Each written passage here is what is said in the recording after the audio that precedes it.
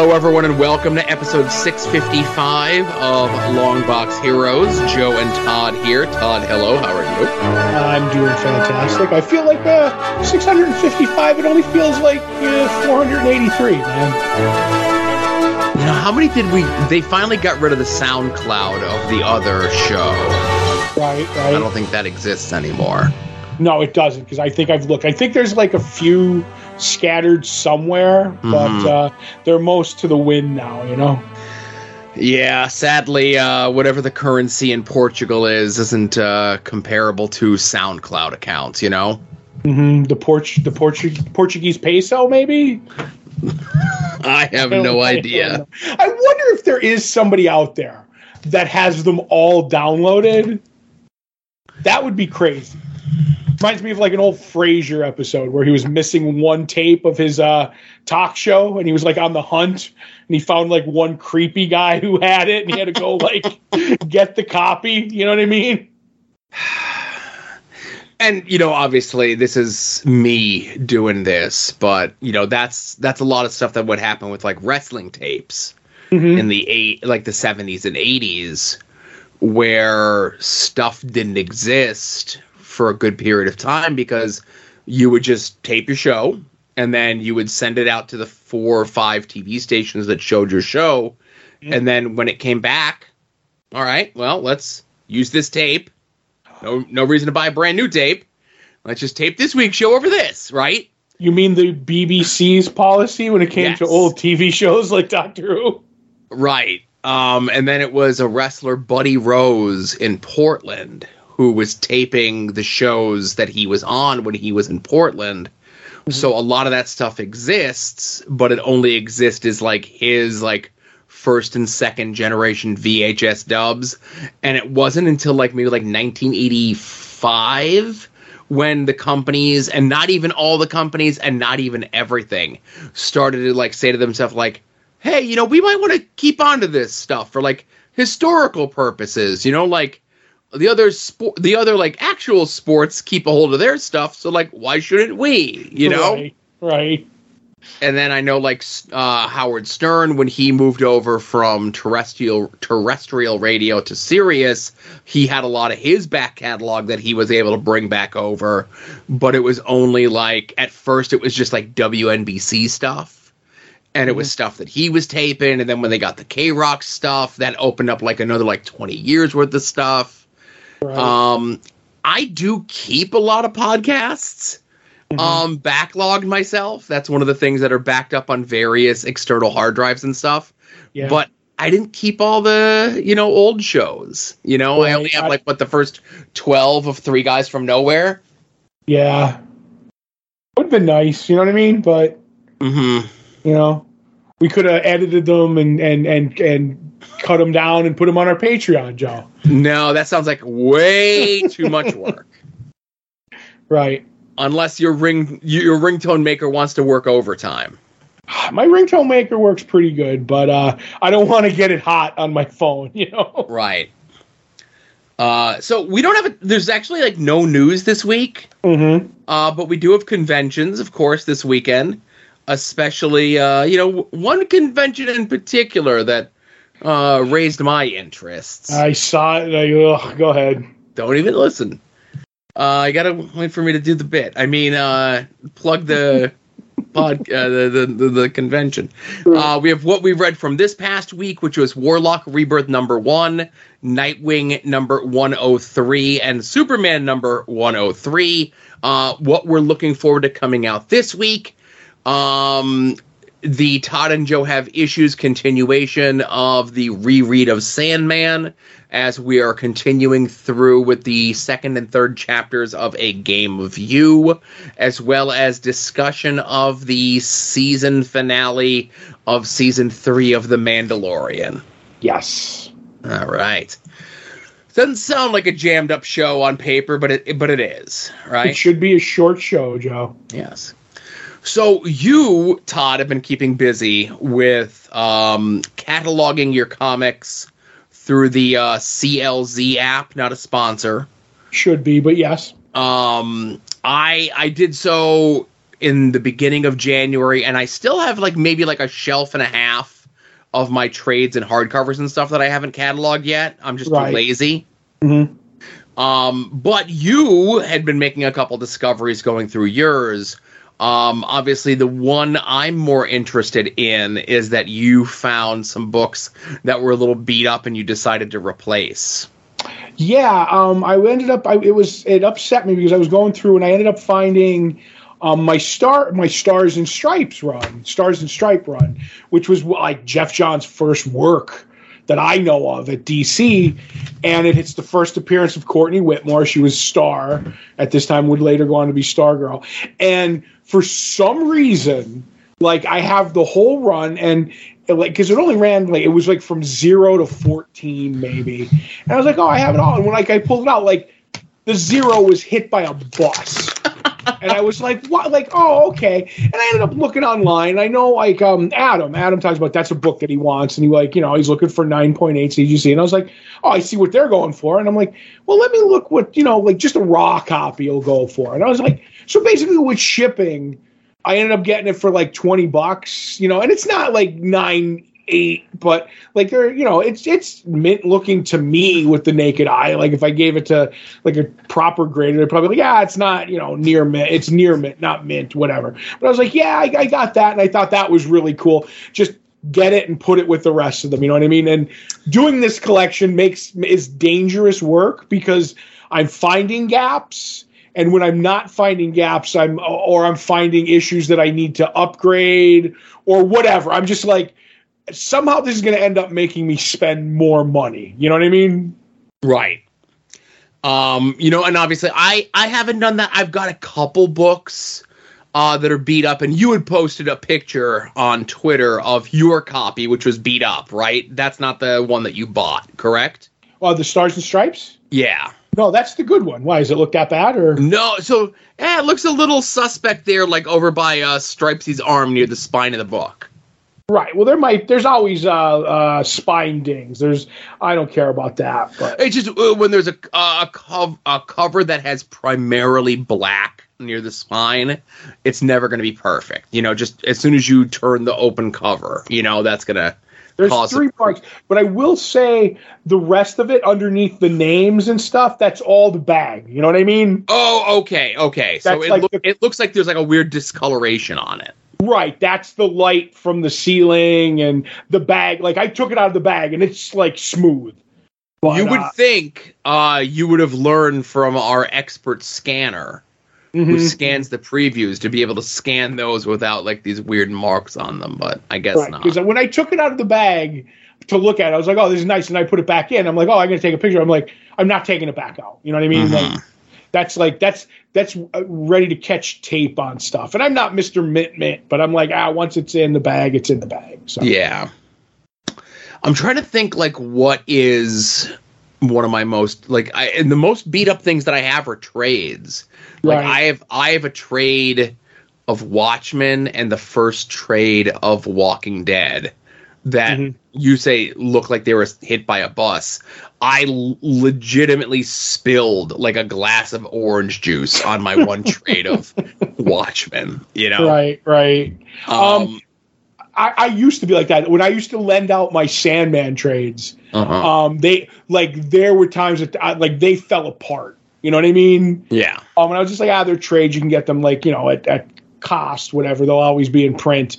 But otherwise, like my trades, I keep in pretty good condition.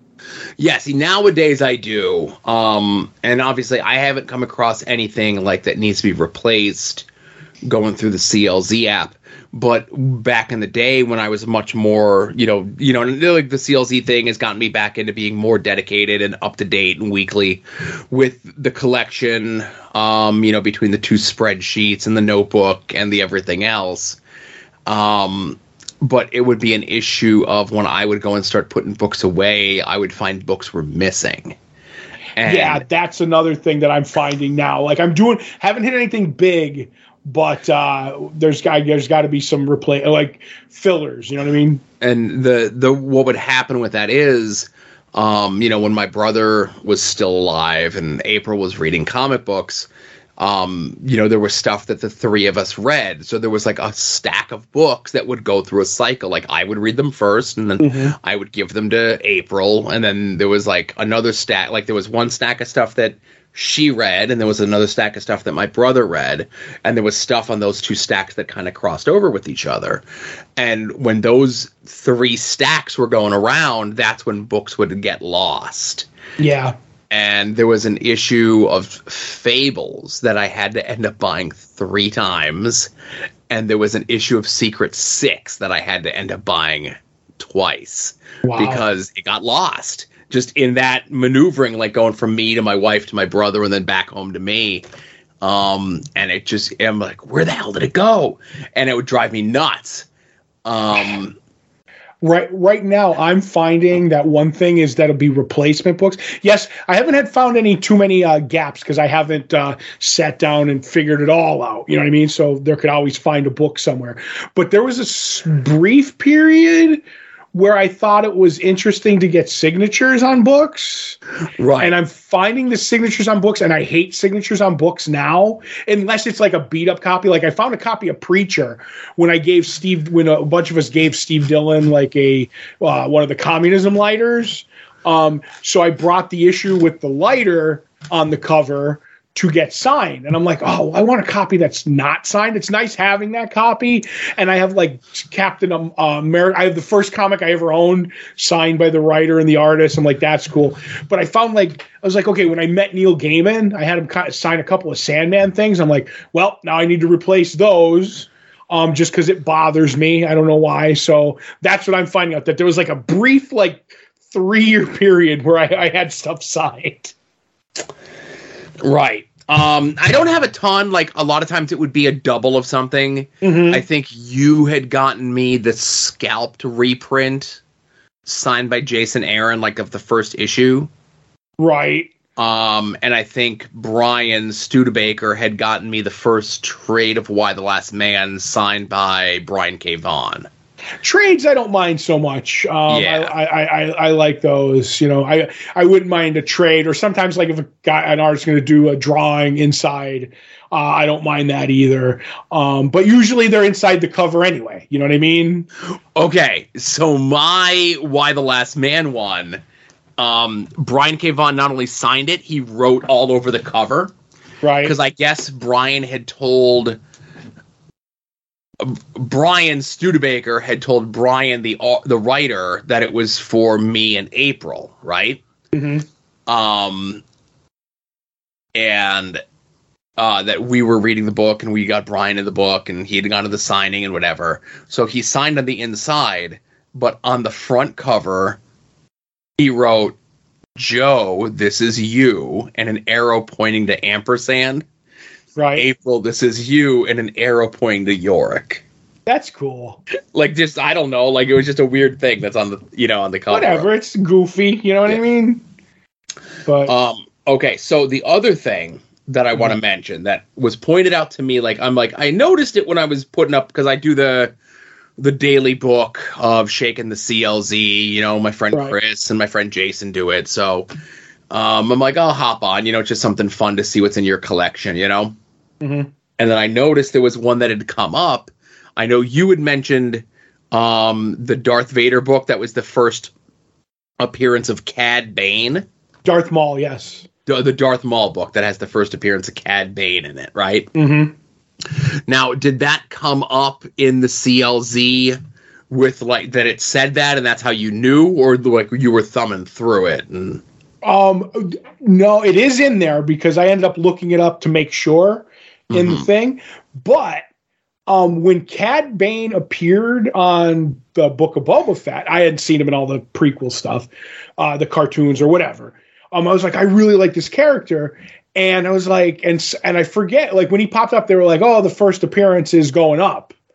And I was like, because that's the way things work. And I was like, oh, I kind of want that. I'm not like I'm going to run out and get it and blah, blah, blah. And I was looking into it, not realizing, because I don't have an app that tells me everything I own, Joe. Right. At the time, I was looking to buy it. And I was like, it got out of control when it came out. I'm like, I'm not buying that. So like I'm thumbing through like boxes, I come across like a box of Star Wars, and there's the Darth Maul, and I'm like, I know it's one of these because I remember it was the Darth Maul book, and I ended up looking in the app, and it was like the cool thing about the app is they have the keys next to everything. Yes, and you can actually like.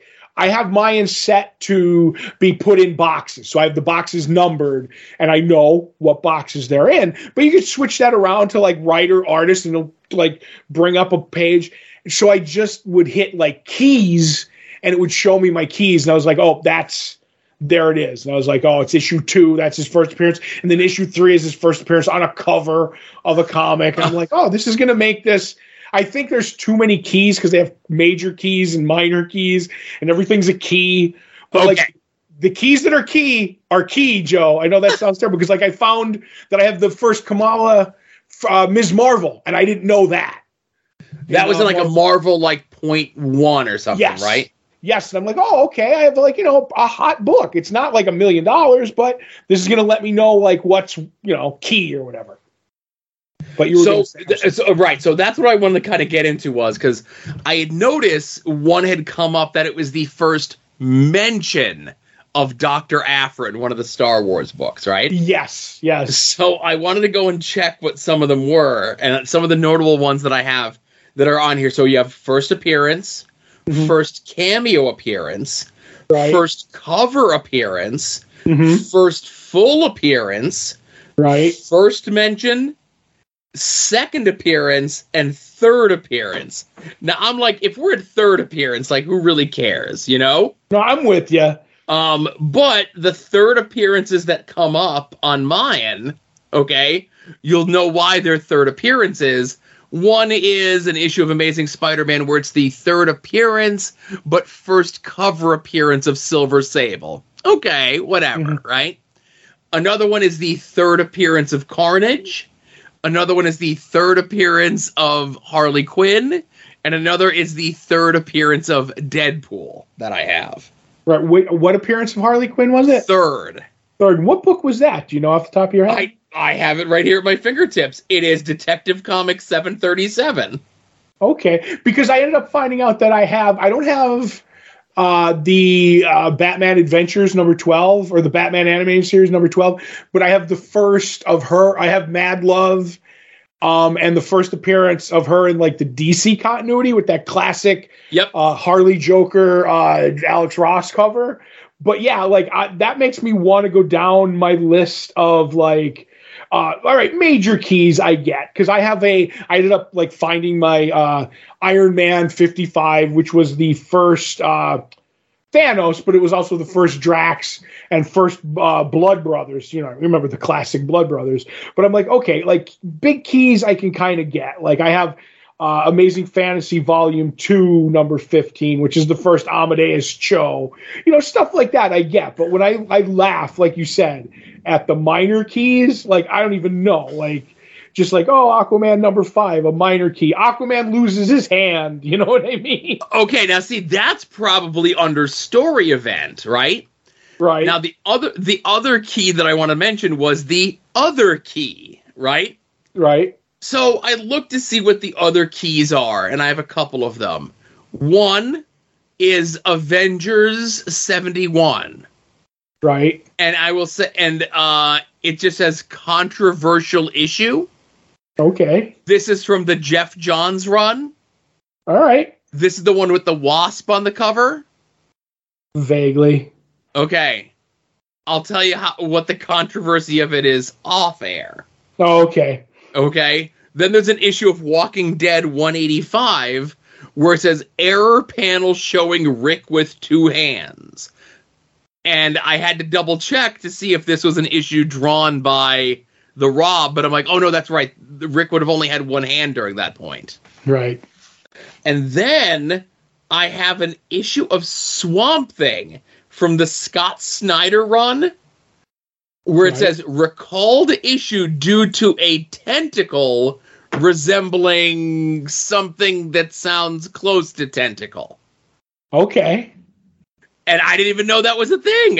You know what I mean? Like, that's an interesting other key to be noted of. Now, made aware of. Now, okay, because I don't have all my comics in. I only have about 30 some boxes. You know what I mean?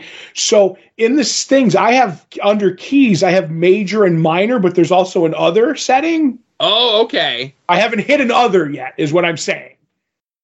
So right, that's going to be interesting. Yeah, see, because on mine it just says key category, and then, like I said, I went through all the ones that it has there, and I left a couple out, like first cover appearances and stuff like that. But okay. And there's a lot of ones of I just looked real quick. It was like there's artist ones and there's writer ones. And it's like first Adam Hughes DC work, or first like so-and-so's DC or Marvel work, or whatever it is. But obviously a lot of that is whoever's programming the app to put the appropriate keys in there as well. Right. What else was... I was going to ask something else, but I got sidetracked. Yeah, I don't know. I'll have to go through it and say, oh, I know what I was going to ask. The Swamp Thing. Now... Do you know you have that one that yes. It was recalled? Okay, because how I'm asking is like... Do I know I have that issue? Yes. Do I know if I have the one that was recalled? I don't know. Okay, that's what only because I've never heard that there was a recall on that issue. Right. So when you were doing it, I'm wondering if there's like that same issue, but a reprint. You know what I mean? Like that you can click on to... You get what I'm asking? I do. Right, so it's just weird. I'll have to because that is the one thing that messes me up is sometimes there's like various covers and stuff like that, and gets me genuinely hot. Like I forget what book I was doing.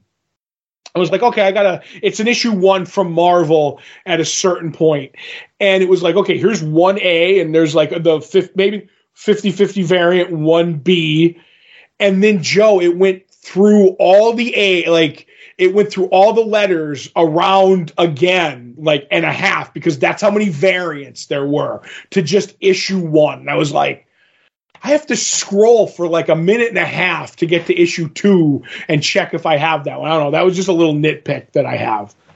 But it's interesting. I hope to get stuff done in the next week and a half. So, look, if you're looking for a way to catalog your comic books in a fun and interesting way through an app, it costs you, if you go and buy it, tell them that we sent it to you. Maybe they'll give us next year for free or something. Yep. I don't know. Maybe there's something I got a few ideas rattling around my head once I get my comic lists done. You know what I mean? I like it. But yeah. So, hey, there's conventions this weekend. There's actually a ton of conventions. I couldn't mention everything. There's 3 different conventions going on in Texas alone this weekend. Big state. I picked the one that seemed to be the biggest, and that would be the South Texas Comic Con in McAllen, Texas. Mm-hmm. The only comic book person that I noticed was there was Greg Capullo. But William Shatner, Edward James Olmos, Rose McGowan, and Mick Foley are going to be there. He has a great birthday. Edward James Olmos? Yes, no, Mick Foley. Mick Foley, sure. Not as good as Clint Eastwood, but whatever. Right. In New York City proper, there's Fanfare NYC, more of a comic book thing. Ryan Dunleavy, Jamal Igle, Greg Pak, Fred Van Lente are going to be there. But the big one this weekend, I would say, Todd, right, is the 4-state Comic-Con. And no guest that I recognize, Todd.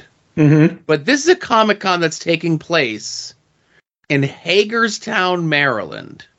Okay. Now, I looked at the guest list, and there's only one person I know who's from Hagerstown, Maryland. And this is being held at the Hagerstown Community College. And I would guess that this person went to the Hagerstown Community College. And if I was running the Hagerstown Comic Book Convention, right, and there was only one person in the world who's proudly from Hagerstown, Maryland, I would have gone through heck and high water to get this person to be at my comic book convention. But nay, L.A. Knight, I had to do the point when I said it, is not appearing at this comic book convention. But if you are in the greater Hagerstown area, I'm not going to say leave town, but I am going to say go to this comic book convention and ask them where LA Knight is. Yep. So did you get it all out of your system, Joe? Yep. It's all out. It's done. All right. All the Hagerstown is out. Okay, good. I was worried. You don't have a little bit of Hagerstown left in you? He was announced as the multi-million-dollar megastar, and then they said his hometown was Hagerstown, Maryland. And I thought it was a rib. And Todd, it took them literally 2 years of him being an on-screen character before they figured out, they're like, wait a minute. If he's the multi-million-dollar megastar, we shouldn't say that he's from like this poor suburb of Baltimore. Right. Well, when he's pitching the summer freeze flavor from Mountain Dew, call me. Oh, come on. Listen, if he's on the blue brand and they're coming up to the arena, we're all going. We're going to hang out the door outside and we're all going to get our bottles of Mountain Dew Pitch Black Summer Breeze Horkin Fiber Chunks, all signed by LA Knight. I still have a Pitch Black in the refrigerator. Still have a pitch left over from WrestleMania. I do. Royal Rumble, but yes. Royal Rumble, sorry. But yes. Though I'd rather have the crab juice. I stand by that. But the links to all those conventions will be in the show notes, of course. Along with information about soon-to-be-named network at soon-to-be-named-network.com, soon-to-be-named-network.tumblr.com. Anytime any of the shows go live, you could find them there, or anytime anyone from those shows go on other shows and they let me know, you'll also find them there. That is including but not limited to Longbox Heroes, Longbox Heroes After Dark, Puzzle Warriors 3, Profane Arguments, At Odds with Wrestling, Final Wrestling Place, We Need Wrestling, Wings on Wings, the boutique show No Chance in Helmet, Hit My Music is going to be back soon, Sports Talk, unless that's behind a paywall, and the Spotify exclusive show, Hiya Bussy. I've only listened to it 3 more times since we last spoke on Friday. It is one of the most interesting podcast experiences going today. Right. I can't seem to find it on the podcatcher, so maybe soon I'll get around to it, Joe. Spotify only, Todd, $90. Oh, okay. But you could also check out some of our other friends that are doing stuff in and around the internet. Go check out our friend Mike Sterling's blog over at progressiveruin.com. Go check out our friend Kevin's blog at maskedlibrary.com. Go check out Rick Williams' The Chop Shop, where he has a bunch of up front. Currently, he has a bunch of things inspired by Muscle, aka Kinnikuman, which we actually spoke a little bit about on After Dark this week. Right. You could also go check out Jason Sandberg's Indiegogo for the first issue of Jupiter.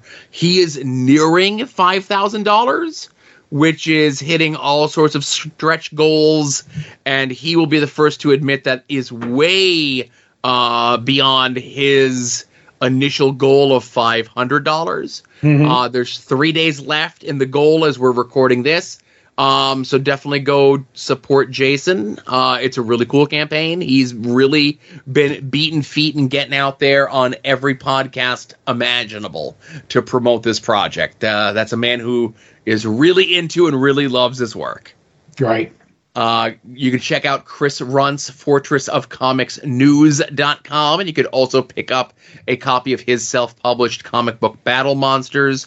You can go check out our friend Dave of the band Cave People, his self-published comic book Keeper over at keepercomic.bigcartel.com. And hey, if you do not have a comic book shop in your area, or you do not have a good comic book shop in your area, let our comic book shop be your comic book shop. Comics on the Green again, we have the Facebook account linked up here for Dave and the crew. That's where he lets you know when the books are in, whether they come in on Tuesday or Wednesday. Again, DC ships a day early. We always forget about that. When final order cutoffs are for some of the new great titles coming out, and of course any sort of announcements or otherwise as we creep ever so closer to Free Comic Book Day, which I think is next weekend. Yes, it is. Yes, indeed. And if you do not have a comic book shop in your area, like I said, and you like getting the physical books like Todd and myself do, you could sign up for their mail order subscription service, get things mailed to you weekly, bi-weekly, or monthly. And if you do, there's a chance you can get a sketch on the package from our good friend Becky, and you can go check out her process, commissions, sketches, and otherwise over at Instagram and Twitter, and all of our other social media is linked up there as well. Sadly, no place to give her money for any of that stuff soon. Right. So let's get into what we read from this past week. Todd, where would you like to begin? I'll get it out of the way because I know I don't think you read it. Was the book I was looking forward to most, which was Warlock Rebirth #1, written by Ron Mars, art by Ron Lim. Basically, this is picking up from where the Silver Surfer Rebirth book happened, because the Cosmic Rebirth books seem to be a shared kind of like lead one into the other. And Legacy, who is an early version of Genus Vell, Captain Marvel, because this takes place in the past during the Infinity Watch era of comics. He wants to know about his father, so Silver Surfer told him to go see Warlock on Earth, and he could tell him more. So he gets there, and at this time, the Infinity Watch is hanging out on Mole Man's Monster Island. He's letting them stay there. So he gets into all kinds of trouble, when he shows up with the giant monsters and kaijus on the island. He ends up running into Pip and Gamora, who, were in the Infinity Watch at the time, and they end up telling him, basically giving the modern reader as they're explaining it to Legacy, explaining it to the reader, like, this is where we are, we're the members, this is why we're here on Monster Island, blah blah blah. And yes, Warlock can probably tell you about your father, and they go see him, and he's weakened, and there's a cocoon there that like Gamora and Pip kind of think is like, that's not your cocoon, because that's like the history of them. And something ends up popping out of it, which has been in the ads, but I don't want to give too much away. And they're basically like, I'm kind of here to replace you, Adam. And they end up having the showdown kind of a deal. I don't, but basically I really enjoyed this book. It's Ron Lim, so it looks good. It's very nostalgic. I'm a big sucker for the post Infinity Gauntlet era, and I loved Jim Starlin's Infinity Watch era. Have them all, and this just scratched that itch. Yes, it's very getting all the pieces in place so the new reader knows, but when nostalgia works, it's good. It made me happy, and that's all that matters. Yeah, so I was picking up the Silver Surfer Rebirth books, right? Mm-hmm. And I should have known that this was just a continuation of this, because, Silver Surfer's a cosmic dude, and these are all cosmic dudes, Mm-hmm. But I've never been a Warlock guy. I've never been an Infinity Watch guy, I've come around to like Thanos, obviously because the push that he got from the movies and everything. Silver Surfer's always a very interesting character to me, but yeah, I don't know. I've just never been sold on the rest of the Infinity Watch. I feel as though whatever the idea behind the Infinity Watch was, when Annihilation happened, they kind of turned the Guardians of the Galaxy into, I guess, the more relatable version of the Cosmic Heroes group, yeah, kind of. Do you know what the Infinity, the bit was for the Infinity Watch? Each member had one of the Infinity gems. That's right. And do you know And so that they could never keep so that Thanos could never get them again, or nobody evil could ever get them again. Right, but the bit was, I guess there was something that Warlock did with the gems that like made them like if you use them they wouldn't work together. If that makes any sense, you could do like an Infinity Gauntlet, but because it was Adam Warlock, Gamora, Pip, Moondragon. I'm trying to remember who the fifth one, but there was a secret sixth one, not a secret six, but a secret sixth one. And he had the reality gem. They're like, because the reality gem's crazy, like you have to be really stupid to use it. And we end up finding out that Warlock gave it to Thanos to watch. So he was like the secret member of the Infinity Watch. It was like, he's like, yeah, because he goes, no matter how power crazy I am, to use the reality gem alone without the other ones to stabilize you, he goes, it'll just crack your brain, and I'm not interested in that. And I was like, this whole thing of who it was, and when we find out it was I was like, I just love this book. And the fact that everybody had like the gems either on their head to like show them, except for Drax. Drax swallowed his because he thought it was a jelly bean. He was stupid Drax at the time. And Pip kept his place in a secret place that you couldn't see. And everybody was always speculating where it was. And then years later, he said, it was between my toes. So all those bits make me very happy. And that makes me love this book. So I'm glad that's fun. Right. Right. So one of the other books that we both read this past week was Nightwing number 103 by Tom Taylor with art by Travis Moore on the main story. Right. So the bulk of the Titans have descended into DC superhero universe version of hell to confront Neron. In regards to the folks that are coming for Olivia, Blockbuster's daughter's soul, right? Right. So that's your A story. Your B story is the other Titans, specifically Starfire, Donna Troy, and Batgirl, take Olivia to Themyscira to teach her how to fight. Because obviously, you know, she's got the genetics in her, she's got the bloodline in her. They're going to be coming for her, so, you know, we got her. Let's train her how to maybe fend some of these folks off, you know? Mm-hmm. So those are your two main through lines in this book. This book is great. I really enjoy it. There's a fun bit where Cyborg goes into Hell's computer lab, I guess would be the best way to explain it. Right, yep. And that is a fun bit, the sort of lack of technology, I would say, on purpose, that Hell uses to catalog the souls. Yep, and again, reading Sandman at this time, for, you know, Todd and Joe have issues in the way that Neil Gaiman kind of handles this versus the way that the DC universe proper handles this sort of stuff, you know? Right, right. So again, I don't want to give too much away. There's a bit at the end where, you know, somebody shows up on Themyscira who may not be what they seem. There's some bureaucracy loopholes that Dick uses to try to get around Neron no longer having a claim to Olivia's soul. And again, of course, we do get a bit of a cliffhanger. Neron, being the DC universe version of the devil, does make an offer to Dick Grayson that maybe he can't refuse. Right, right. But all in all, this is definitely a fun book. You know, we've been enjoying this since the Tom Taylor run, and then I'll let you go, and then I got one last thing to say about the rest of the book. Okay, because I was going to say, because I love it. I'm with you. The thing I would have mentioned was definitely Cyborg on the computer in the bit, like what he says when he has to interface with it. He's like, you know, just be careful. And I was like, okay, that's a great bit, and all of it. And I'm a sucker for Nero from back, you know, the Mark Waid. What was that run called?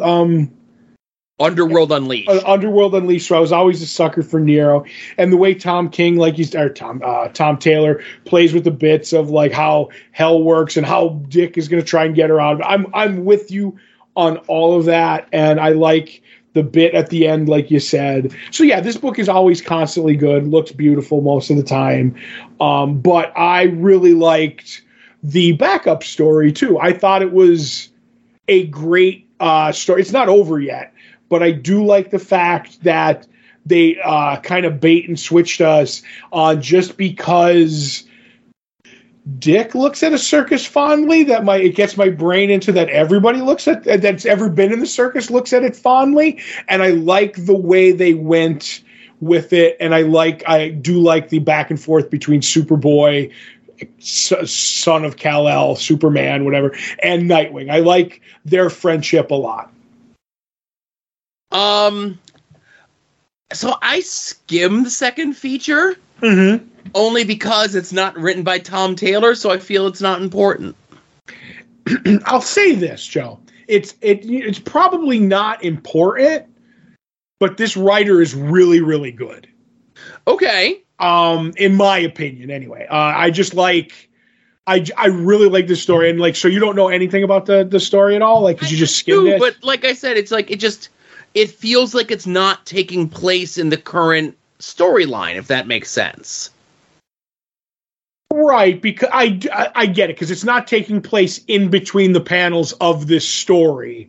Yeah, and it's dealing with John Kent Superman, who is currently not, in the current DC universe. They're off doing their own separate thing, Yes, but like, that is something that, like, I would hang on, like, reading comics all these years, like, I don't know the word I want to use. I want to try semantics, but that's not the thing. Because it's like, it's a story that's taking place near where we are, like, and I'm fine with that, because if he's on another realm right now, would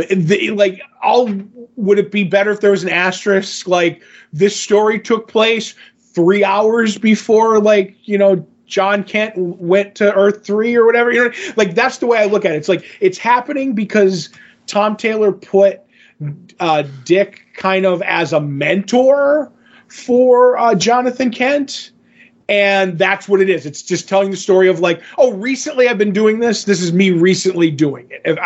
Do you get kind of what I mean? I do. Right. Okay. That's all.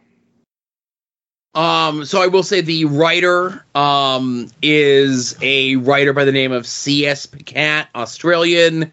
Did a couple fill-in books at DC a couple years back, and I think it's still ongoing. No, it was like whatever. It ran its course. It was a fencing comic at Boom entitled Fence. Oh, clever. Right. And they're a published author and everything else like that.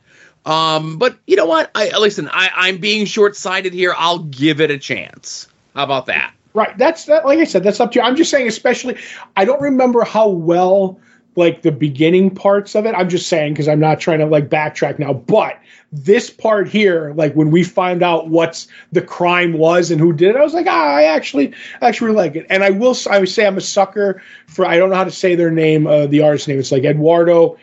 It's a foreign name to me. I can't do it well. I'm looking at it right now. I would say Eduardo Panacea. The big up and comer. I've seen him do stuff for years, like, in the background. I really like his work, and I even think he's capable of better things than this. I bet you this was kind of rushed, but I'm a big sucker for his art too. So, okay, that's all. Like I said, listen, I'm being admittedly short-sighted in this because it's not part of the main book, Yeah. I just look at it as I'm paying for it all. I might as well read it. Yeah. I'm just looking to see what else they've been working on here, but I do see some Bat stuff. I do see some some Superman, obviously some of the pencils from that. They might be working on the upcoming Green Lantern book, maybe. Yes, and I want to say this artist did a lot of that detective run during, like, you remember when, like, Clayface was on the team? Yeah. That's kind of, like, they've been around a long time, so. Okay. I know that it looks like they had done Batwing for a bit. Probably, yes. Yeah. Earth's Two Worlds End stuff. Scattered Suicide Squad stuff. And we'll close and we'll lead with this. With the other book that we read from this past week. The DC site is getting better. Okay. for new release books and stuff. They're actually proudly announcing new books. Mm-hmm. But the way that they catalog and organize books that creators have worked on, and that needs some work. Gotcha. Because the other book that we both read was Superman #3, written by Joshua Williamson, with art by Jamal Campbell. This is the end of the Parasite saga. And again, very interesting to see, in today's day and age for a comic book, something not be a one-off or something not be a 6-issue thing to fill out the trade. Right. I do feel that we will get a 3-issue story after this one, and that'll fill out the trade. And I'm okay with that. Yep, I am too. I like that. It's different. Yes. Again, subverting my expectations. So the last issue 2 ended with so parasites have been taking over all of Metropolis, even Superman himself. Superman getting parasited is the thing that makes him finally go to Lex. The crux of this story arc in Superman, which is different than what's going on in Action Comics, is Lex, while in prison, has been working machinations in place to get Superman to listen to him. Mm-hmm. Not to get him to do evil, but to get Superman to do good in the way that Lex would do good. All of LexCorp gets renamed and rebranded as Supercorp. Superman, of course, is always leery that Lex has something nefarious up his sleeve. And does Lex have something nefarious up his sleeve? No, with the but. But Lex is definitely doing this because he knows there's something bigger coming down the pike for him, which is going to be just as big as a threat to Superman. So it's better to have Superman on your side now while the other players are moving their chess pieces on the board so that you're kind of ready to go. I really like the dynamic. It's something different to do with the Lex and Superman relationship. Obviously, and again, spoilerish, I guess. At the end of the issue, Superman does finally relent and say, like, we'll work together, Lex.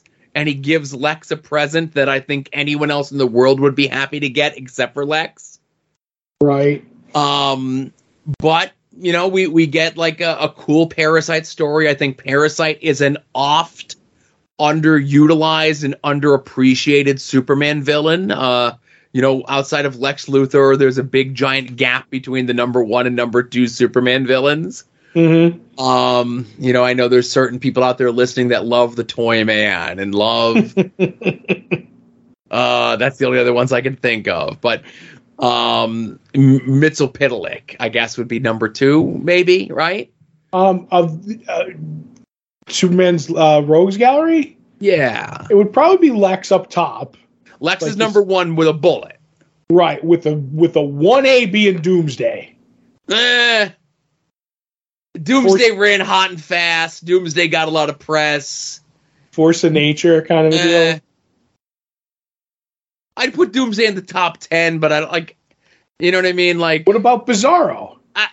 So I could go 2 or 3 with Bizarro or Mxyzptlk. Right. But those are your top 3. I'd say like Bizarro, Mxyzptlk, and Lex.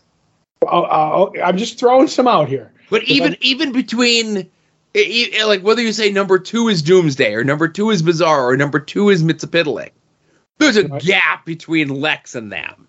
Yeah. I mean, what about Brainiac?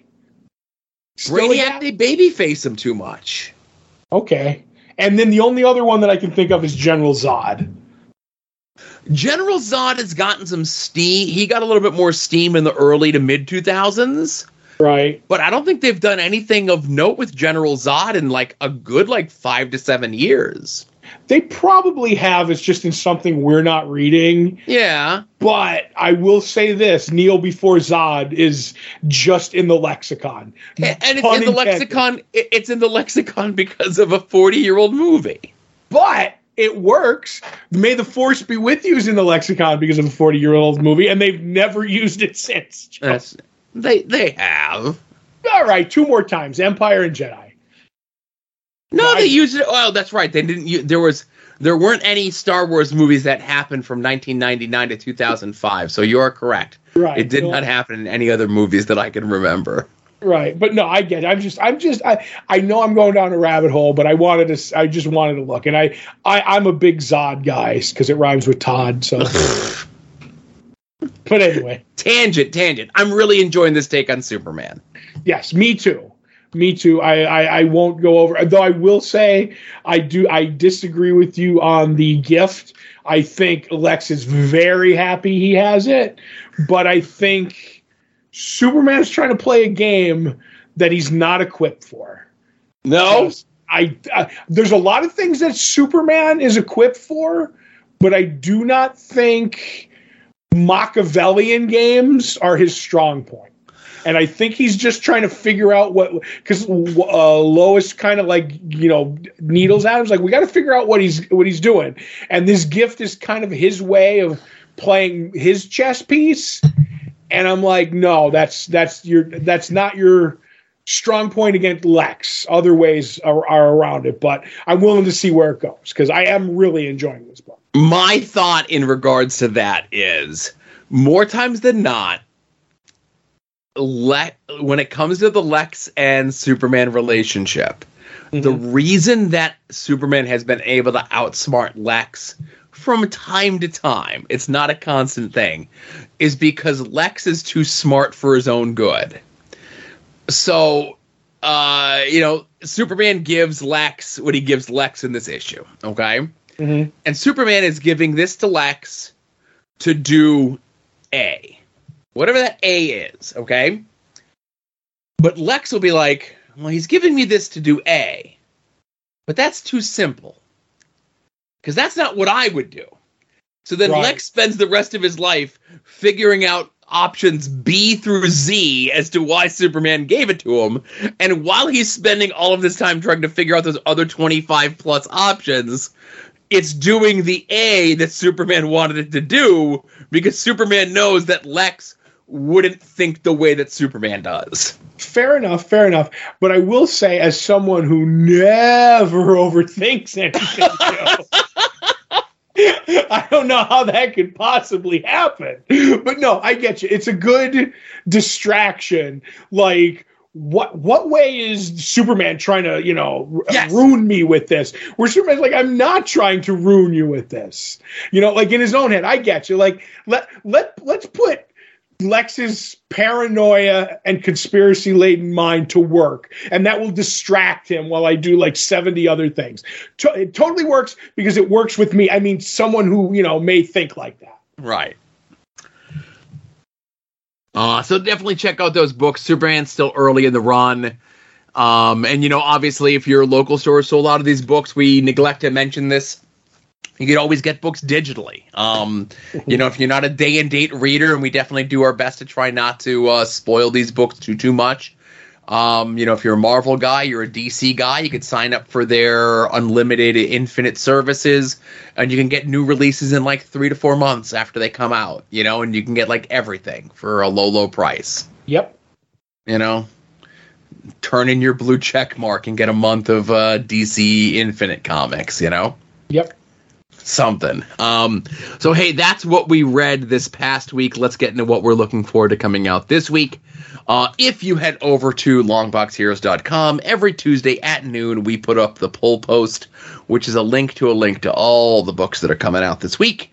Whether you get your books digitally, whether you get them in print, whether you're waiting for the trade, be forewarned, be forearmed, know what's coming out this week.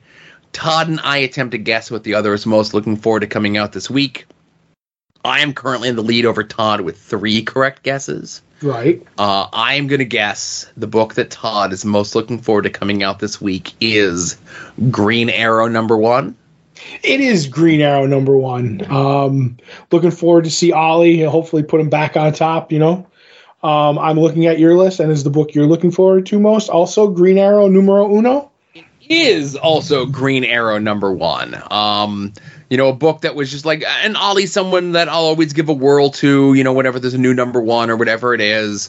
Mm-hmm. The recent run on Superman by Josh Williamson has kind of pushed this book a little bit like more up front. I was kind of like, we'll see.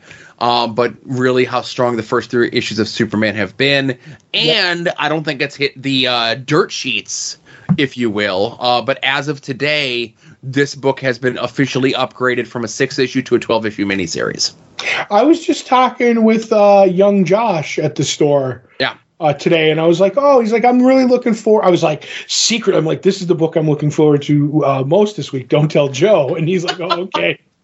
And he's like, I'm really looking forward to it too. And I was like, yeah, I just wish it wasn't a mini series. And he's like, yeah, I found that out too. He goes, but Joshua Williamson said, if it sells well enough, it could become an ongoing. I'm like, technically that's with any book, like if tomorrow, like they do an Atom book and it ends up, selling 1 million copies, they're going to make it an ongoing. But it's nice to hear that they did that, even though I haven't read it yet. Right. It's really good. I hope this Green Arrow hits the bullseye, Joe. Oh boy. And this is something that we've discussed before. This happened a couple times with Mark Russell books at DC when he was doing the Wonder line. Remember the Wonder line, Todd? Yeah, I wonder what happened to that line. But I think 2 different Mark Russell books, I know Wonder Twins was one and something else maybe, were originally 6-issue miniseries, and then it was like after the 6 issues was done, it's like, hey, we got approved for another 6 issues, but the next issue will be out in like 3 months. And that was a good word of mouth after the book was already out sort of sales boost, where in his Substack, whatever, Josh Williamson said today that because the initial orders on issue 1 were so good, the DC already greenlit it for another 6 issues right up there, so they can do 12 issues continuously, right? Right. And then I think DC also announced today, because I think the last issue of the Blue Beetle miniseries is this week. They also said that it got, it did good enough that they're going to do an ongoing to coincide with the movie coming out as well. And again, I'm sure, having a new number 1 of the movie and, it being close enough, right? Right. Helps. So it's good to see that DC had been and is currently giving books a little bit more of a chance based on whether it be initial orders or reorders or word of mouth or that sort of thing. And they're just smaller books. It's not a Batman book, right? Yeah. It's not even Batman adjacent. No, but it is a guy who wanted to be Batman for a while. Yes. And he did have all the toys in the cave and... Right, and Ollie has firmly carved out his own separate niche to separate himself from Batman. Yep. So, hey, while you're over at longboxheroes.com, be sure to check out past episodes of this show, past episodes of After Dark, and also follow along with us for this year's Todd and Joe Have Issues, as we are doing a reread of Neil Gaiman's Sandman from beginning to end, not just the 75 issues that were numbered. We're doing the one-shots, we're doing the short stories, we're doing the mini-series, we're doing everything. And we are currently in the midst of a game of you. Yes. And this has art on, I let Todd kind of control this, and I just chime in where I can. Right. And I'll just say this. Obviously, if you're reading along with us, we appreciate it. If you're following along with us, listener discretion. There are some sensitive subjects that come up in this. It is a mature reader's book.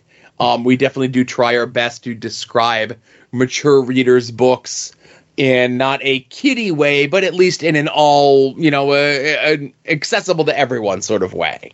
Yep.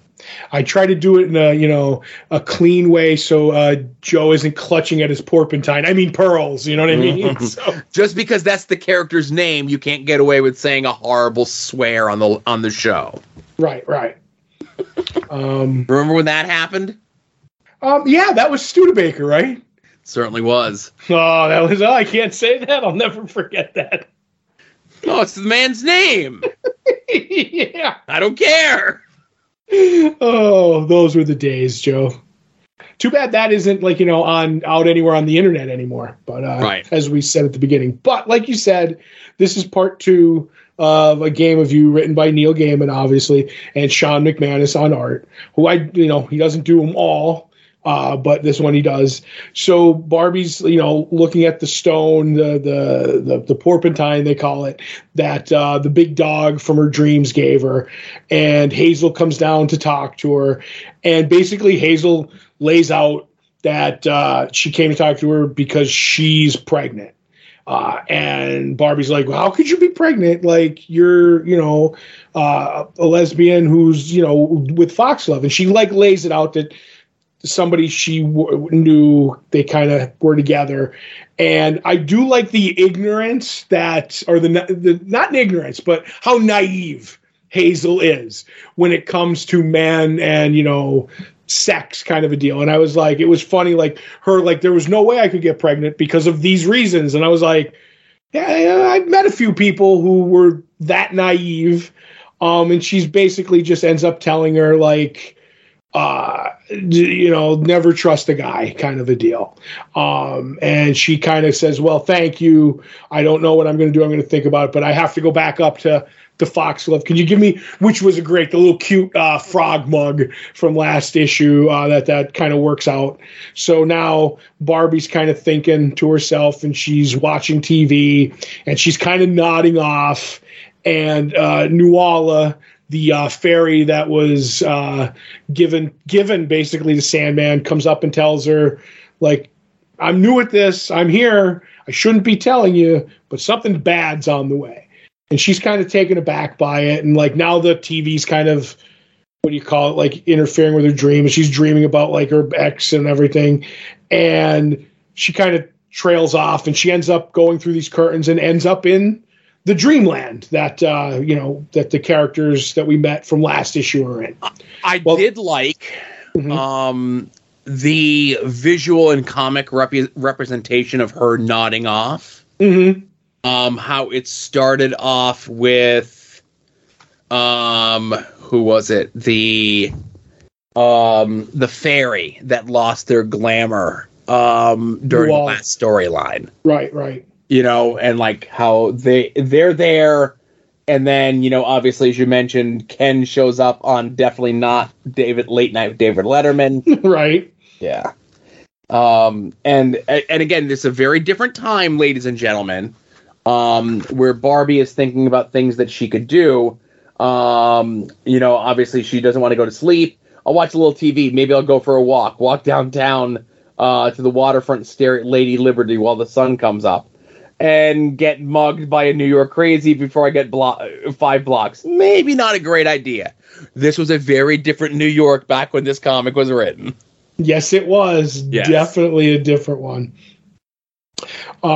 So while they're they're showing what the different people are doing in the building, and obviously the character Hazel, Foxglove, Thessaly, Barbie, and Wanda, and George, the creepy dude who has the picture of Barbie in his house, is basically, they're all asleep. It's time to do it. It's time, my brothers. And in a creepy maneuver where he cuts his chest open so you can see his ribs and all the birds fly out. The one thing that I will say is I look at this and it always creeped me out. And this is going to be super freaky when they get to it on the Sandman TV show, Joe. Oh boy. I'm gonna faint when this happens. So anything, were you gonna say something? Nope. I'm with you. And so now we hit Wanda's dream, and she's dreaming about all the people who all the kids that made fun of her when she was younger, you could tell, and they're all they want to be her, and she likes that dream. She's ended up dreaming of what were the weird Zorros and Hyperman, and basically they give him his worst nightmare, which is an operation which he's too afraid to have. So they're we're going to do it. And it's terrifying in this dream. So I'm okay. Hazel's dream is her on a bus, going on a train. I'm sorry. Go ahead. Oh boy, I'm saying. Oh boy, going to see Foxglove, and she's bringing her baby in a trunk, which is such a visual because it's not alive, and just they're talking about how it smells of formaldehyde and is preserved, And I'm like, oh my God, like this is just creepy. And she goes, well, I'm going to take it. And Foxglove has a baby too. And we're going to put them in the crib together. And now just the describing of like how like the baby kind of moves, and it moves towards Foxglove's baby and attacks it. And he's like, and I'm sitting watching it. And this is the line, like, and I know once it's finished with Fox's child, then it will come for us. That whole scene, Joe, gives me, do the kids call it the ick? Because that's what I have right now. So from the page where they open up what's in the box, Mm-hmm. The panel at the bottom of that page to every other panel on the next page, every one is more distressing than the last. Yes, it is. And I will say this, it's been a long time since I've brought up the differences between the digital and the print copies. Mm-hmm. And I will just say the flies that are buzzing around what's in the box really pop in print and not so much digitally. Okay. Fair enough. But I will say once again, something that I'm going to put money down on, that this will be truncated if they do it in the Sandman series. I don't see them going full like that second to last panel of Hazel's dream. You know what I'm saying? Yes. But so we get to Foxglove, who's dreaming. We find out that her real name is Donna Kavanaugh. And we find it's Judy from the diner issue, that this was the girlfriend that she punched and kind of knew Rose from that storyline and everything. And they end up talking, like she blames her for like, or maybe I wouldn't have been in that diner. And like, we get the whole thing, will you hit me kind of a deal. And she's asking if she's a ghost. She's like, I don't know. It doesn't matter. And hold on, I've got something in my eye, which takes me back to that issue where she gouges. And I'm like, just creepy. But once again, that whole Neil thing, like everything's connected, and yes. we didn't know. And I love it, Joe. And this is something that if for some reason you did not read that first run, that first trade of Sandman, and you're now just picking it up here, is it more rewarding that you've been reading since? Absolutely. Mm-hmm. Do they fill you in on what's going on? Absolutely. Yep. Does a good, like I said, it always adds if you have read it. You know what I mean? Yes. So now we cut to Thessaly, and she's sleeping and having none of it. The bird she opens her eyes and she just cracks it off a wall. There's blood everywhere. She lights it on fire somehow. And it affects George. She gets something out of her drawer, goes upstairs. I want to talk. I'm Thessaly. She introduces herself, and she's holding the knife behind her back. And she's like, and that's the last time we see that. So basically, we cut to Barbie, and she's in the dream world, and she's talking to everybody, and she's like, and they're like, oh, well, is Martin with you? Like, where is he? He's like, no. He's dead. Well, we've kind of lost it all. We're all going to fall to the cuckoo, even though you have the stone, the porpentine. I guess that's like how it's pronounced. And she's like, well, I don't know about that. Like, we have to get this thing to the bright shining sea. Is it a long way? And they're like, yeah, long way. And there's all cuckoo's people between here and there. And she's like, well, we better start going. End of chapter 2, Joe. So Sean McManus does such a great job with this issue, and obviously he doesn't draw the next issue, and we'll kind of get into that. Literally mixing between minimally 4 different art styles in this. Mm-hmm. You have the waking world and how everyone kind of looks in that. You have everyone's individual dream that has their own different look and feel. And then you have, obviously the difference of Barbie's dream, which we did see previously in A Doll's House. Mm-hmm. And all of it looks beautiful in its own way and disgusting in its own way when it needs to be. And it's awesome. Yep. I will say one of my favorite bits, and I was going to touch on, is when Barbie falls asleep and she says it's a world of curtains that she has to go through, and I'll be there. And she's like, and how she pushes them. The visual, like I visually like the way you just see her hands moving the curtains. I'm like, just a brilliant piece of artwork. And it's like the way anybody has done, if you've been anywhere where you had to go through like curtains on a stage, like you're looking for them and you're trying to push them apart. And I'm like, just such a brilliant visual. And like you said, the brightness of like her dreams compared to like the creepiness of the other people in the house's dream, because they're not getting attacked by the birds. I just absolutely love it. I'm with you. Anything else before I go on, Joe? Nope, we're good there. Right. So basically, the next issue starts with art by Colleen Doran, Neil Gaiman, as always.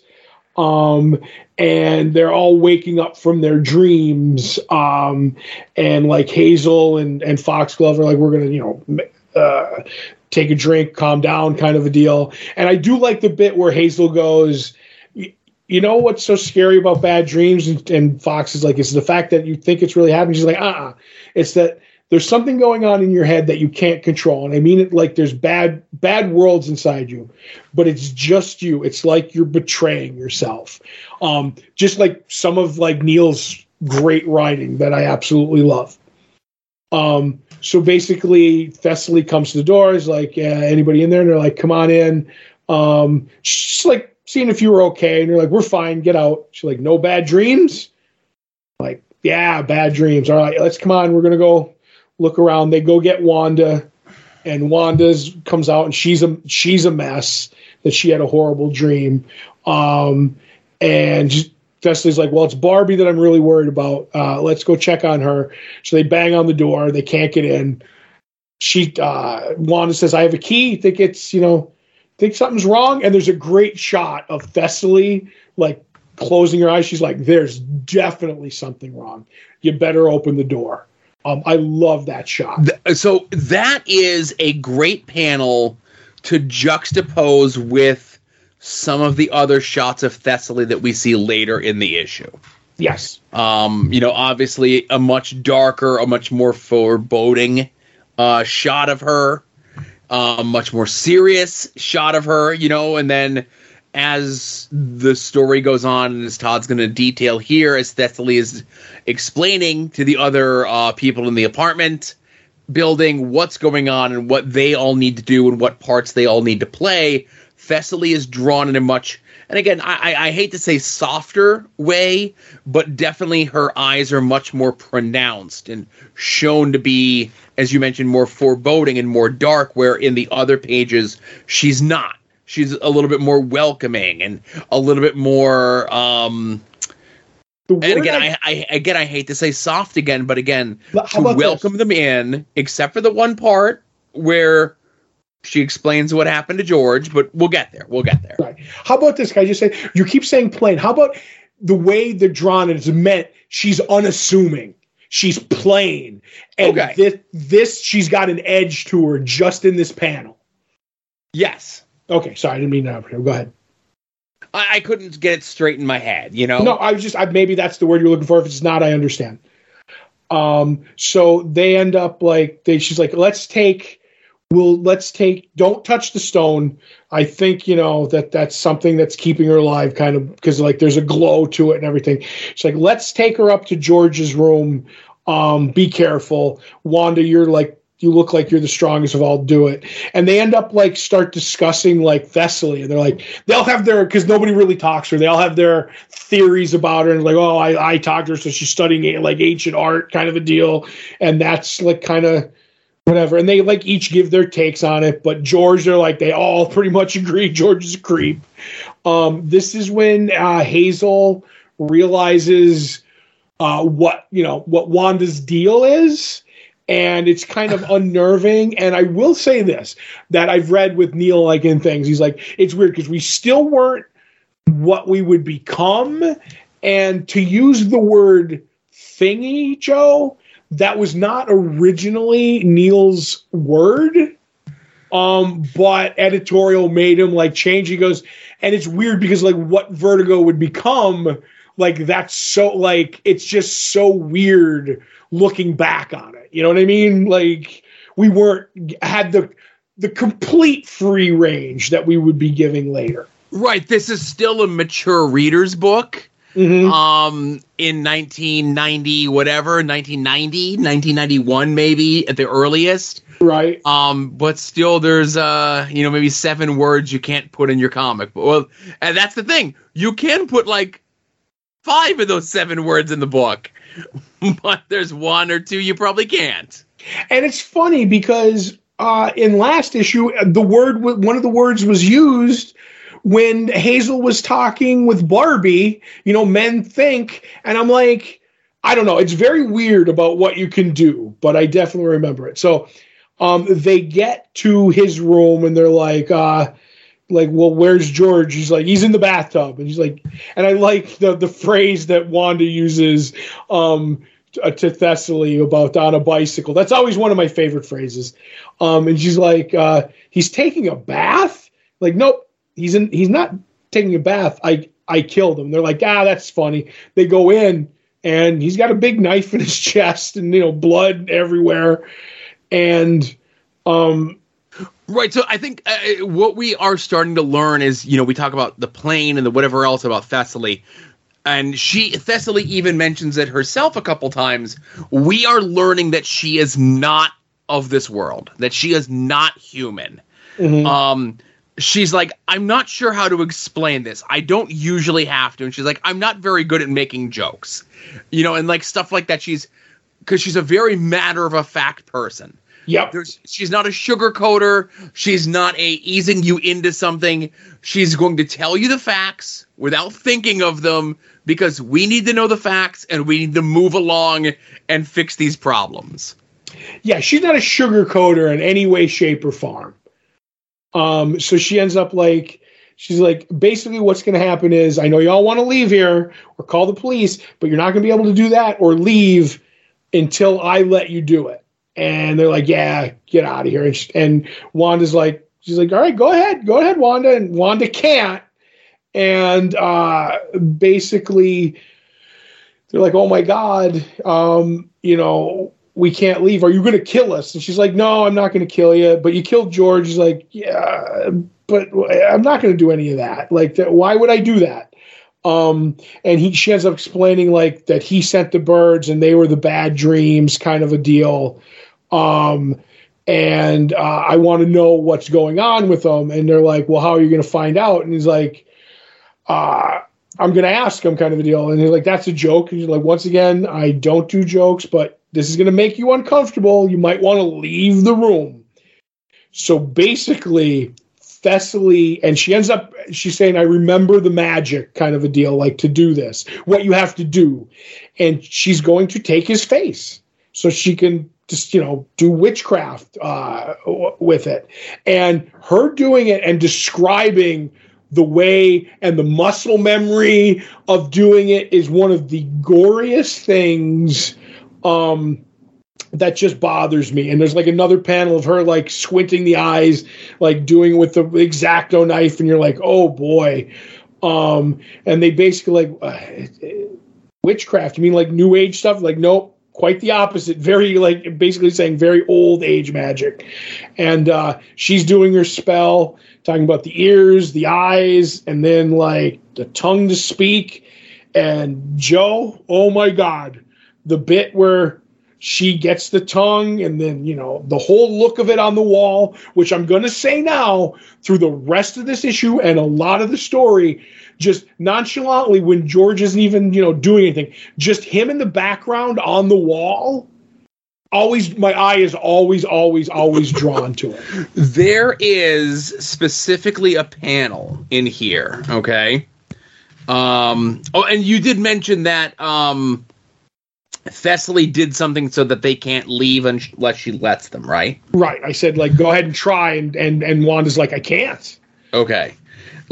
That's such a powerful panel, those 5 frames there, where Wanda doesn't move a ton, but the last panel where you start to see Wanda crack, and it's very interesting to me and Wanda even mentions it for the stupid people reading the book, me, where Hazel and Foxglove are just like, yep, we're just going to go along with this. We don't know this person. We've never had a relationship with this person, but all of a sudden, we're just going to go along, right? And Wanda is the one that doesn't, and obviously there's a difference between Hazel and Foxglove and Wanda, which, again, they get into, of course, in the book, but there is the panel after Thessaly removes the tongue, okay? Mm-hmm.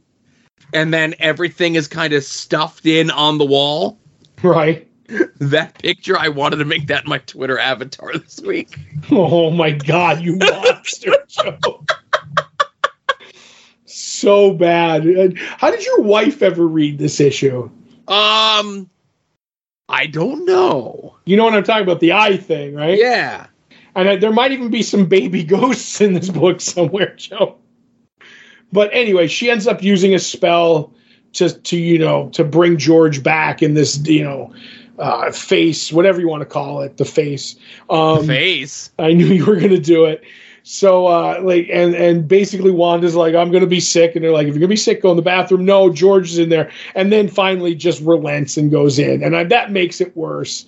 And he basically gives what happens. Like, I was found by the cuckoo and, they promised me many things, wonderful things, that as long as I came here and helped, get, Barbie and stuff like that. And basically, she's like, what's the cuckoo? He's like, I don't know. And basically comes down to, where can I find the cuckoo? And like, in dreams, Barbie's dreams. Yes. And I like that. He's like, then you dismiss me. I do not. And he's like, just pleading to let me die. And he's like, it's like silence until, I bid you to talk again, which is kind of cool.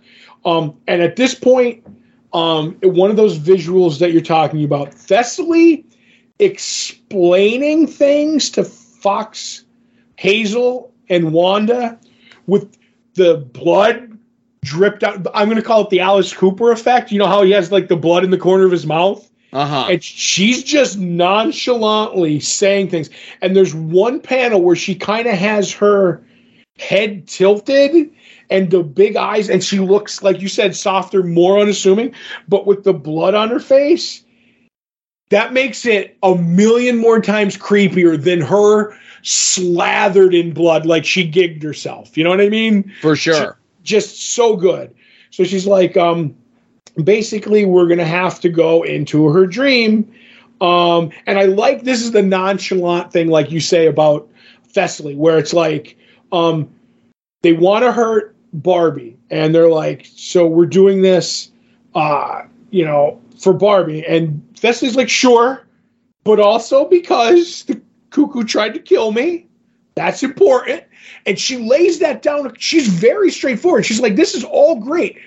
All this will happen, but it's because I'm going to get my revenge on the cuckoo. Barbie will hopefully be okay, but I'm just like, and I love that just once again tells you everything you need to know about Thessaly, like right there.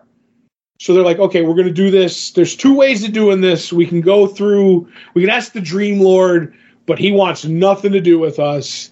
So there's another way. Like, we can go through the moon god, or we could draw the moon down. It's like, we're going to need a couple of things.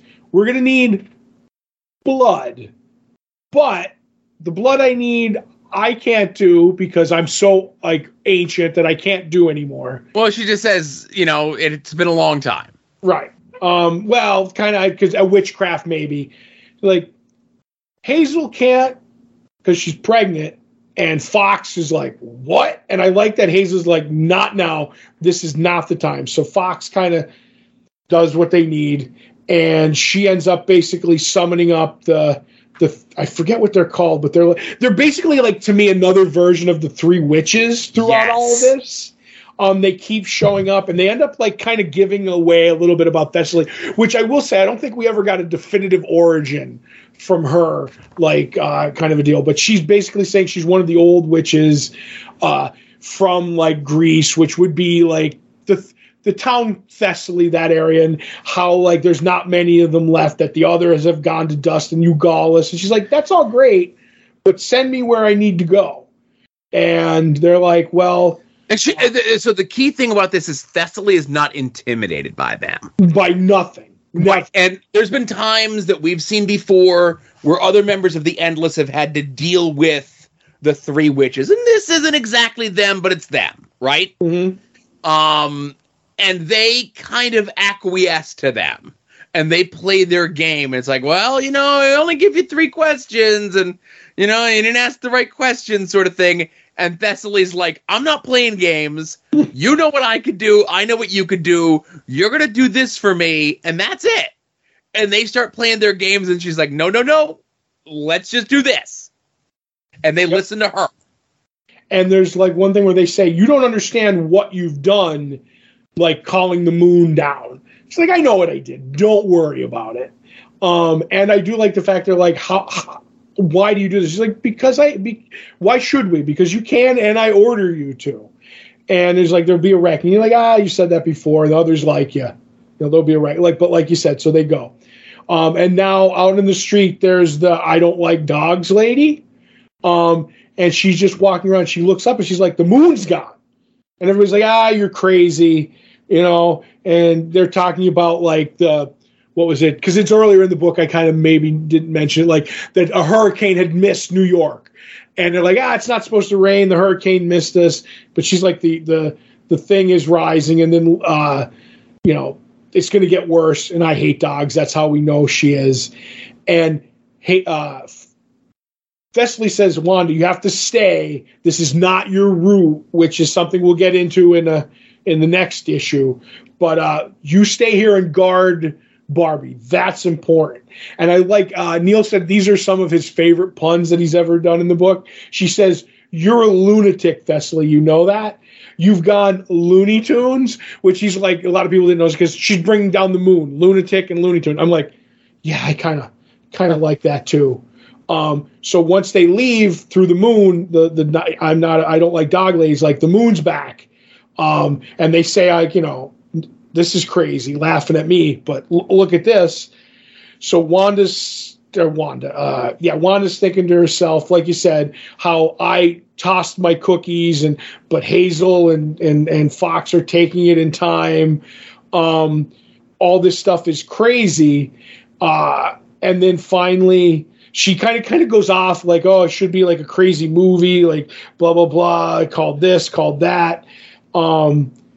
And finally, she's like, it's going to be a long night. And then George is like, excuse me, Miss Wanda, can we talk? And like I said, it's unassuming because like that face is all over the last couple of panels. But because he can't talk, you kind of forget about him. But he's always there in the corner of your eyes. And then it's like, let's have a little talk. End of chapter 3. I've mentioned before the first 30 issues of Sandman. Mm-hmm. And the last 20 are much more ingrained in my consciousness than these ones. But it's like little bits and little things that kind of reignite those moments and those memories and those everythings about these, you know? I will say and I'm not trying to be, but I think the whole run is ingrained in my mind. But I will say the beginning to maybe like to 50, which is the first 2/3, like that's burned into my brain. Then kind of like I have the high spots for End at the End of the World and Kindly Ones and The Wake. Like those are lesser in my brain, even though they were newer, because I probably read the early ones 1,000 times more than I did the last ones. Because I would always reread them, and then the books would come out and be like, well, I've read these 5 times, but I've only ever read the end twice, if that makes any sense. Yeah. Way more times than that. So I'm kind of a weird version of that. Love Sandman, Joe. Don't know if you know it. So next week, we're reading issues 35 and 36. Right. Simple enough. We're going further into A Game of You. Yes. All the way to the other side. Yes. So while you're over at longboxheroes.com, of course, head over to our store, buy shirts and pins and stickers with our fancy logo on them. If you want even more fancy things and more fancy designs, go over to our TeePublic store. The 35% off sale is going on this week as we speak. You could also sign up for our Patreon, patreon.com/longboxheroes. $1 a month, $5 a month. You get a ton of stuff at both those levels, only the 2 levels that we have. You get the 2 podcasts extra monthly, previewing the past, where we look at 30 years ago, this month's previews catalog. We're getting ready here in the next week or 2 to record May 1993.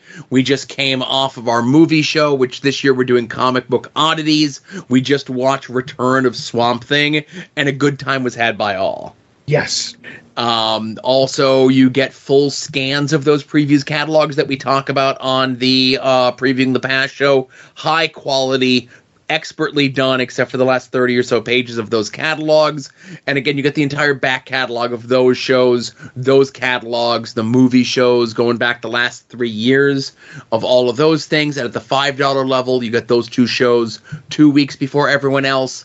And you get After Dark 2 days before everyone else, so you can listen to everything in the correct listening order. Yes. And lastly, you can make any and all of your purchases through our eBay affiliate link. I'm not going to read the disclaimer, but, it's a thing about affiliates on this page. Direct you to a thing that can give us a commission, and one of those things that are on there is the eBay affiliate link. Yes. So, no art attacks this week? No, we haven't had any art attacks. All right. I'm going to let you talk about the finale of Season 3 of Mandalorian. Sure.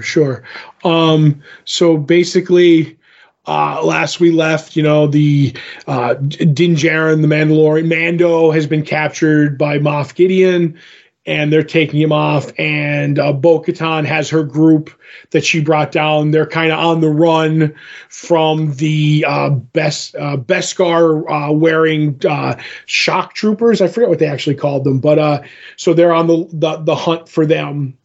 And the guy, the one that Bo-Katan sent back to the ship, he ends up using his jetpack to fly into space and getting into the ship, the main, little baby Star Destroyer kind of a deal, and says, all right, you guys have to go down, gives them the layout, what's going on, take the drop ships and take everybody down, and I'll be the distraction up here. And they end up going down in the dropships in a great shot that I actually love and you saw it coming, because there's that storm where the dropships are trying to get out of there before the TIE fighters come to fight, and they drop out of the sky and they go beneath the cloud level.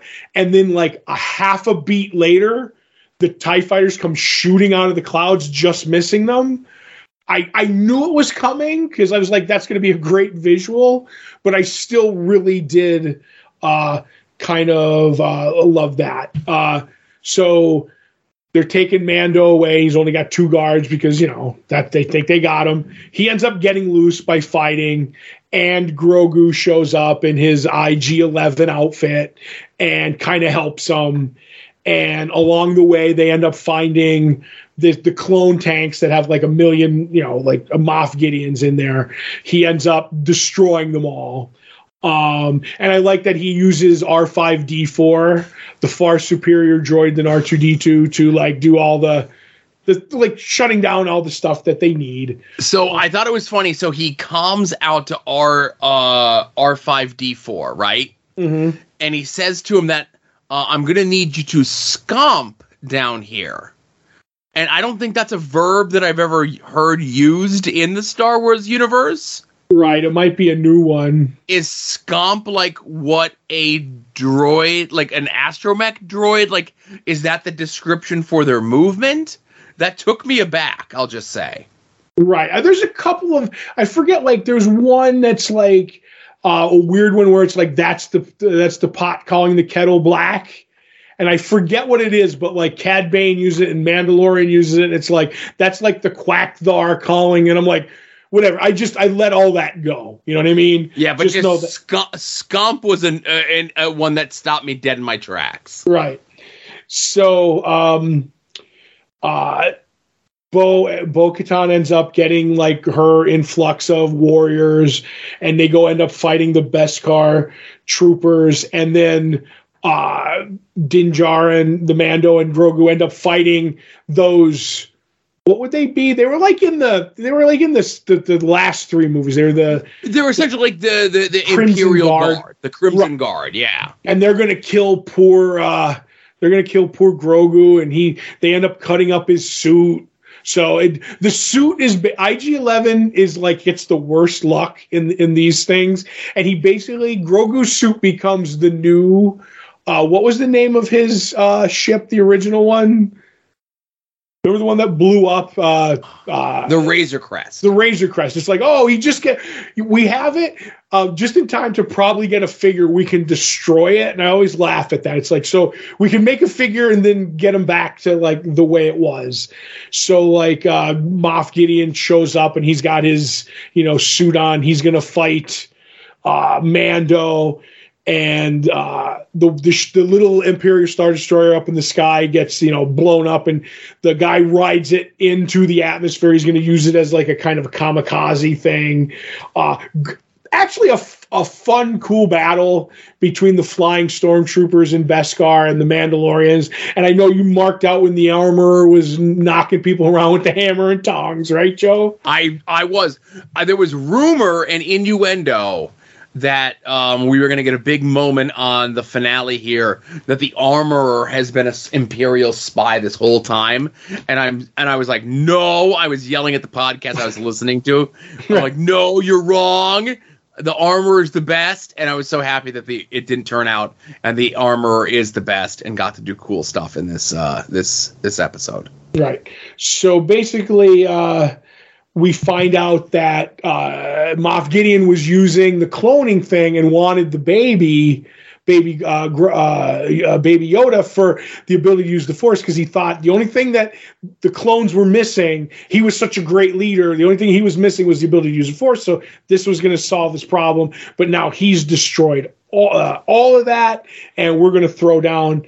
Basically, Gideon hands Mandalorian his helmet, and Bo-Katan shows up, and she's like, go save the kid because he's being attacked by the guards. So he goes, basically stomps out, those guys with the help of little baby Yoda, and comes out and ends up helping Bo-Katan fight Moff Gideon, but not before Moff Gideon destroys the Darksaber.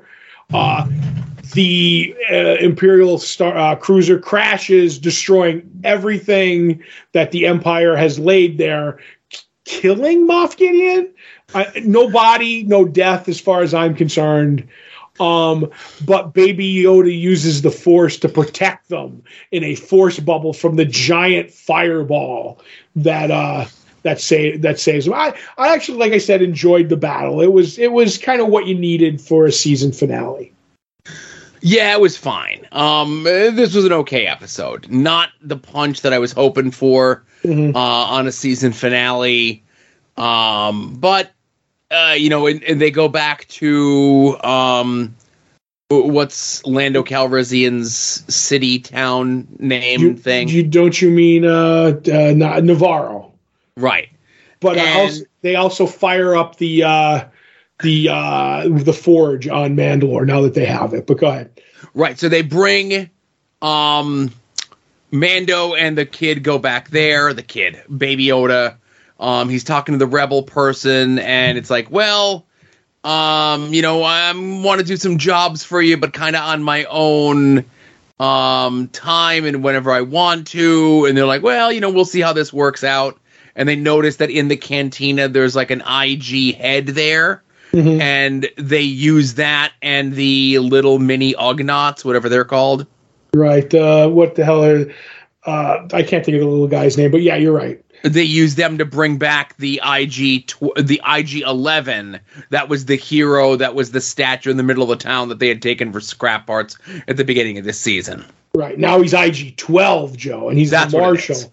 And it was the Baba Fricks. That's who it was. Baba Fricks. Right. But Mando ends up actually adopting Baby Yoda, but because he can't speak, he can't take the oath. Because who wants to cover up that moneymaker with the helmet, Joe? So he could not talk for another 100 years. So we'll always have that.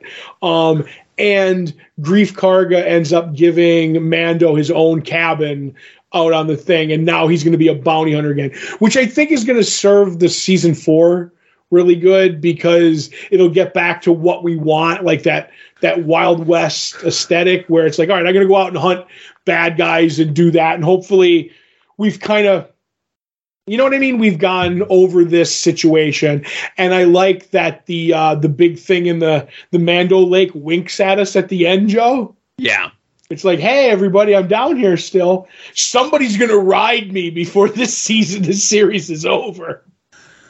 What was the name? It was the general from the episode of The Simpsons where Marge and Homer go to marriage counseling, and Homer blows off the marriage counseling to go catch the big giant fish. Right. And he does catch the big giant fish, but he loves Marge so much, he pushes the big giant fish back into the lake. Mm-hmm. And then at the end of the episode, the general comes up and winks at us like he planned this out all along. That's what that was with the big giant Mandalorian thing in their cleansing waters. Yes. But yeah, like I said, it was fine. It was okay. I didn't love with it. You. Like Nothing knocked my socks off. I think a lot of it was because like the fight with Mando and Moff Gideon was cool. I definitely think that it's going to be a fake out with his death. And I'm just kind of like, all right, guys, enough with the death fake outs. Let's go. Right. Well, what's the fact? Like he says, oh, you destroyed all my clones. You know what I mean? You're a notorious liar. Yes. Cloners. But so there could be one of those. I will say I got nervous for a second when he's like, okay, I want him to become a Mandalorian. He's like, well, we need his parents to like do it, and his parents are, if they're still alive, are probably very far away. And I was like, don't tell me that's what season 4 is going to be like, trying to find Yoda's home planet.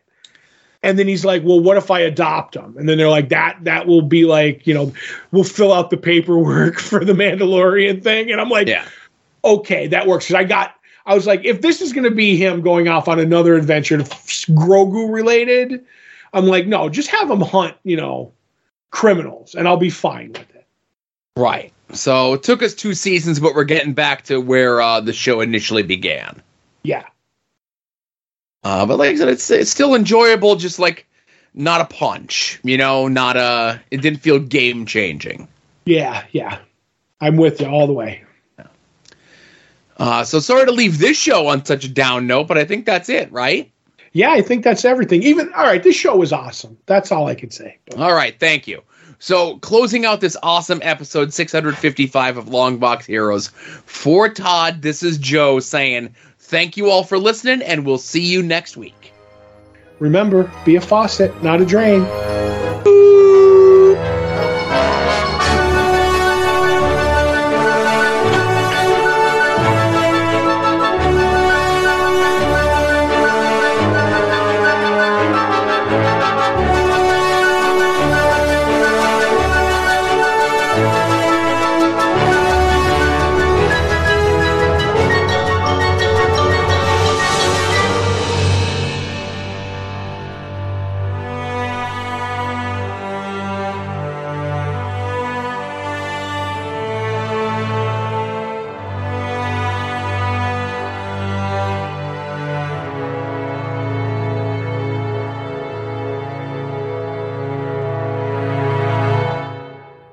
You're listening to the soon-to-be-named network, the Lamborghini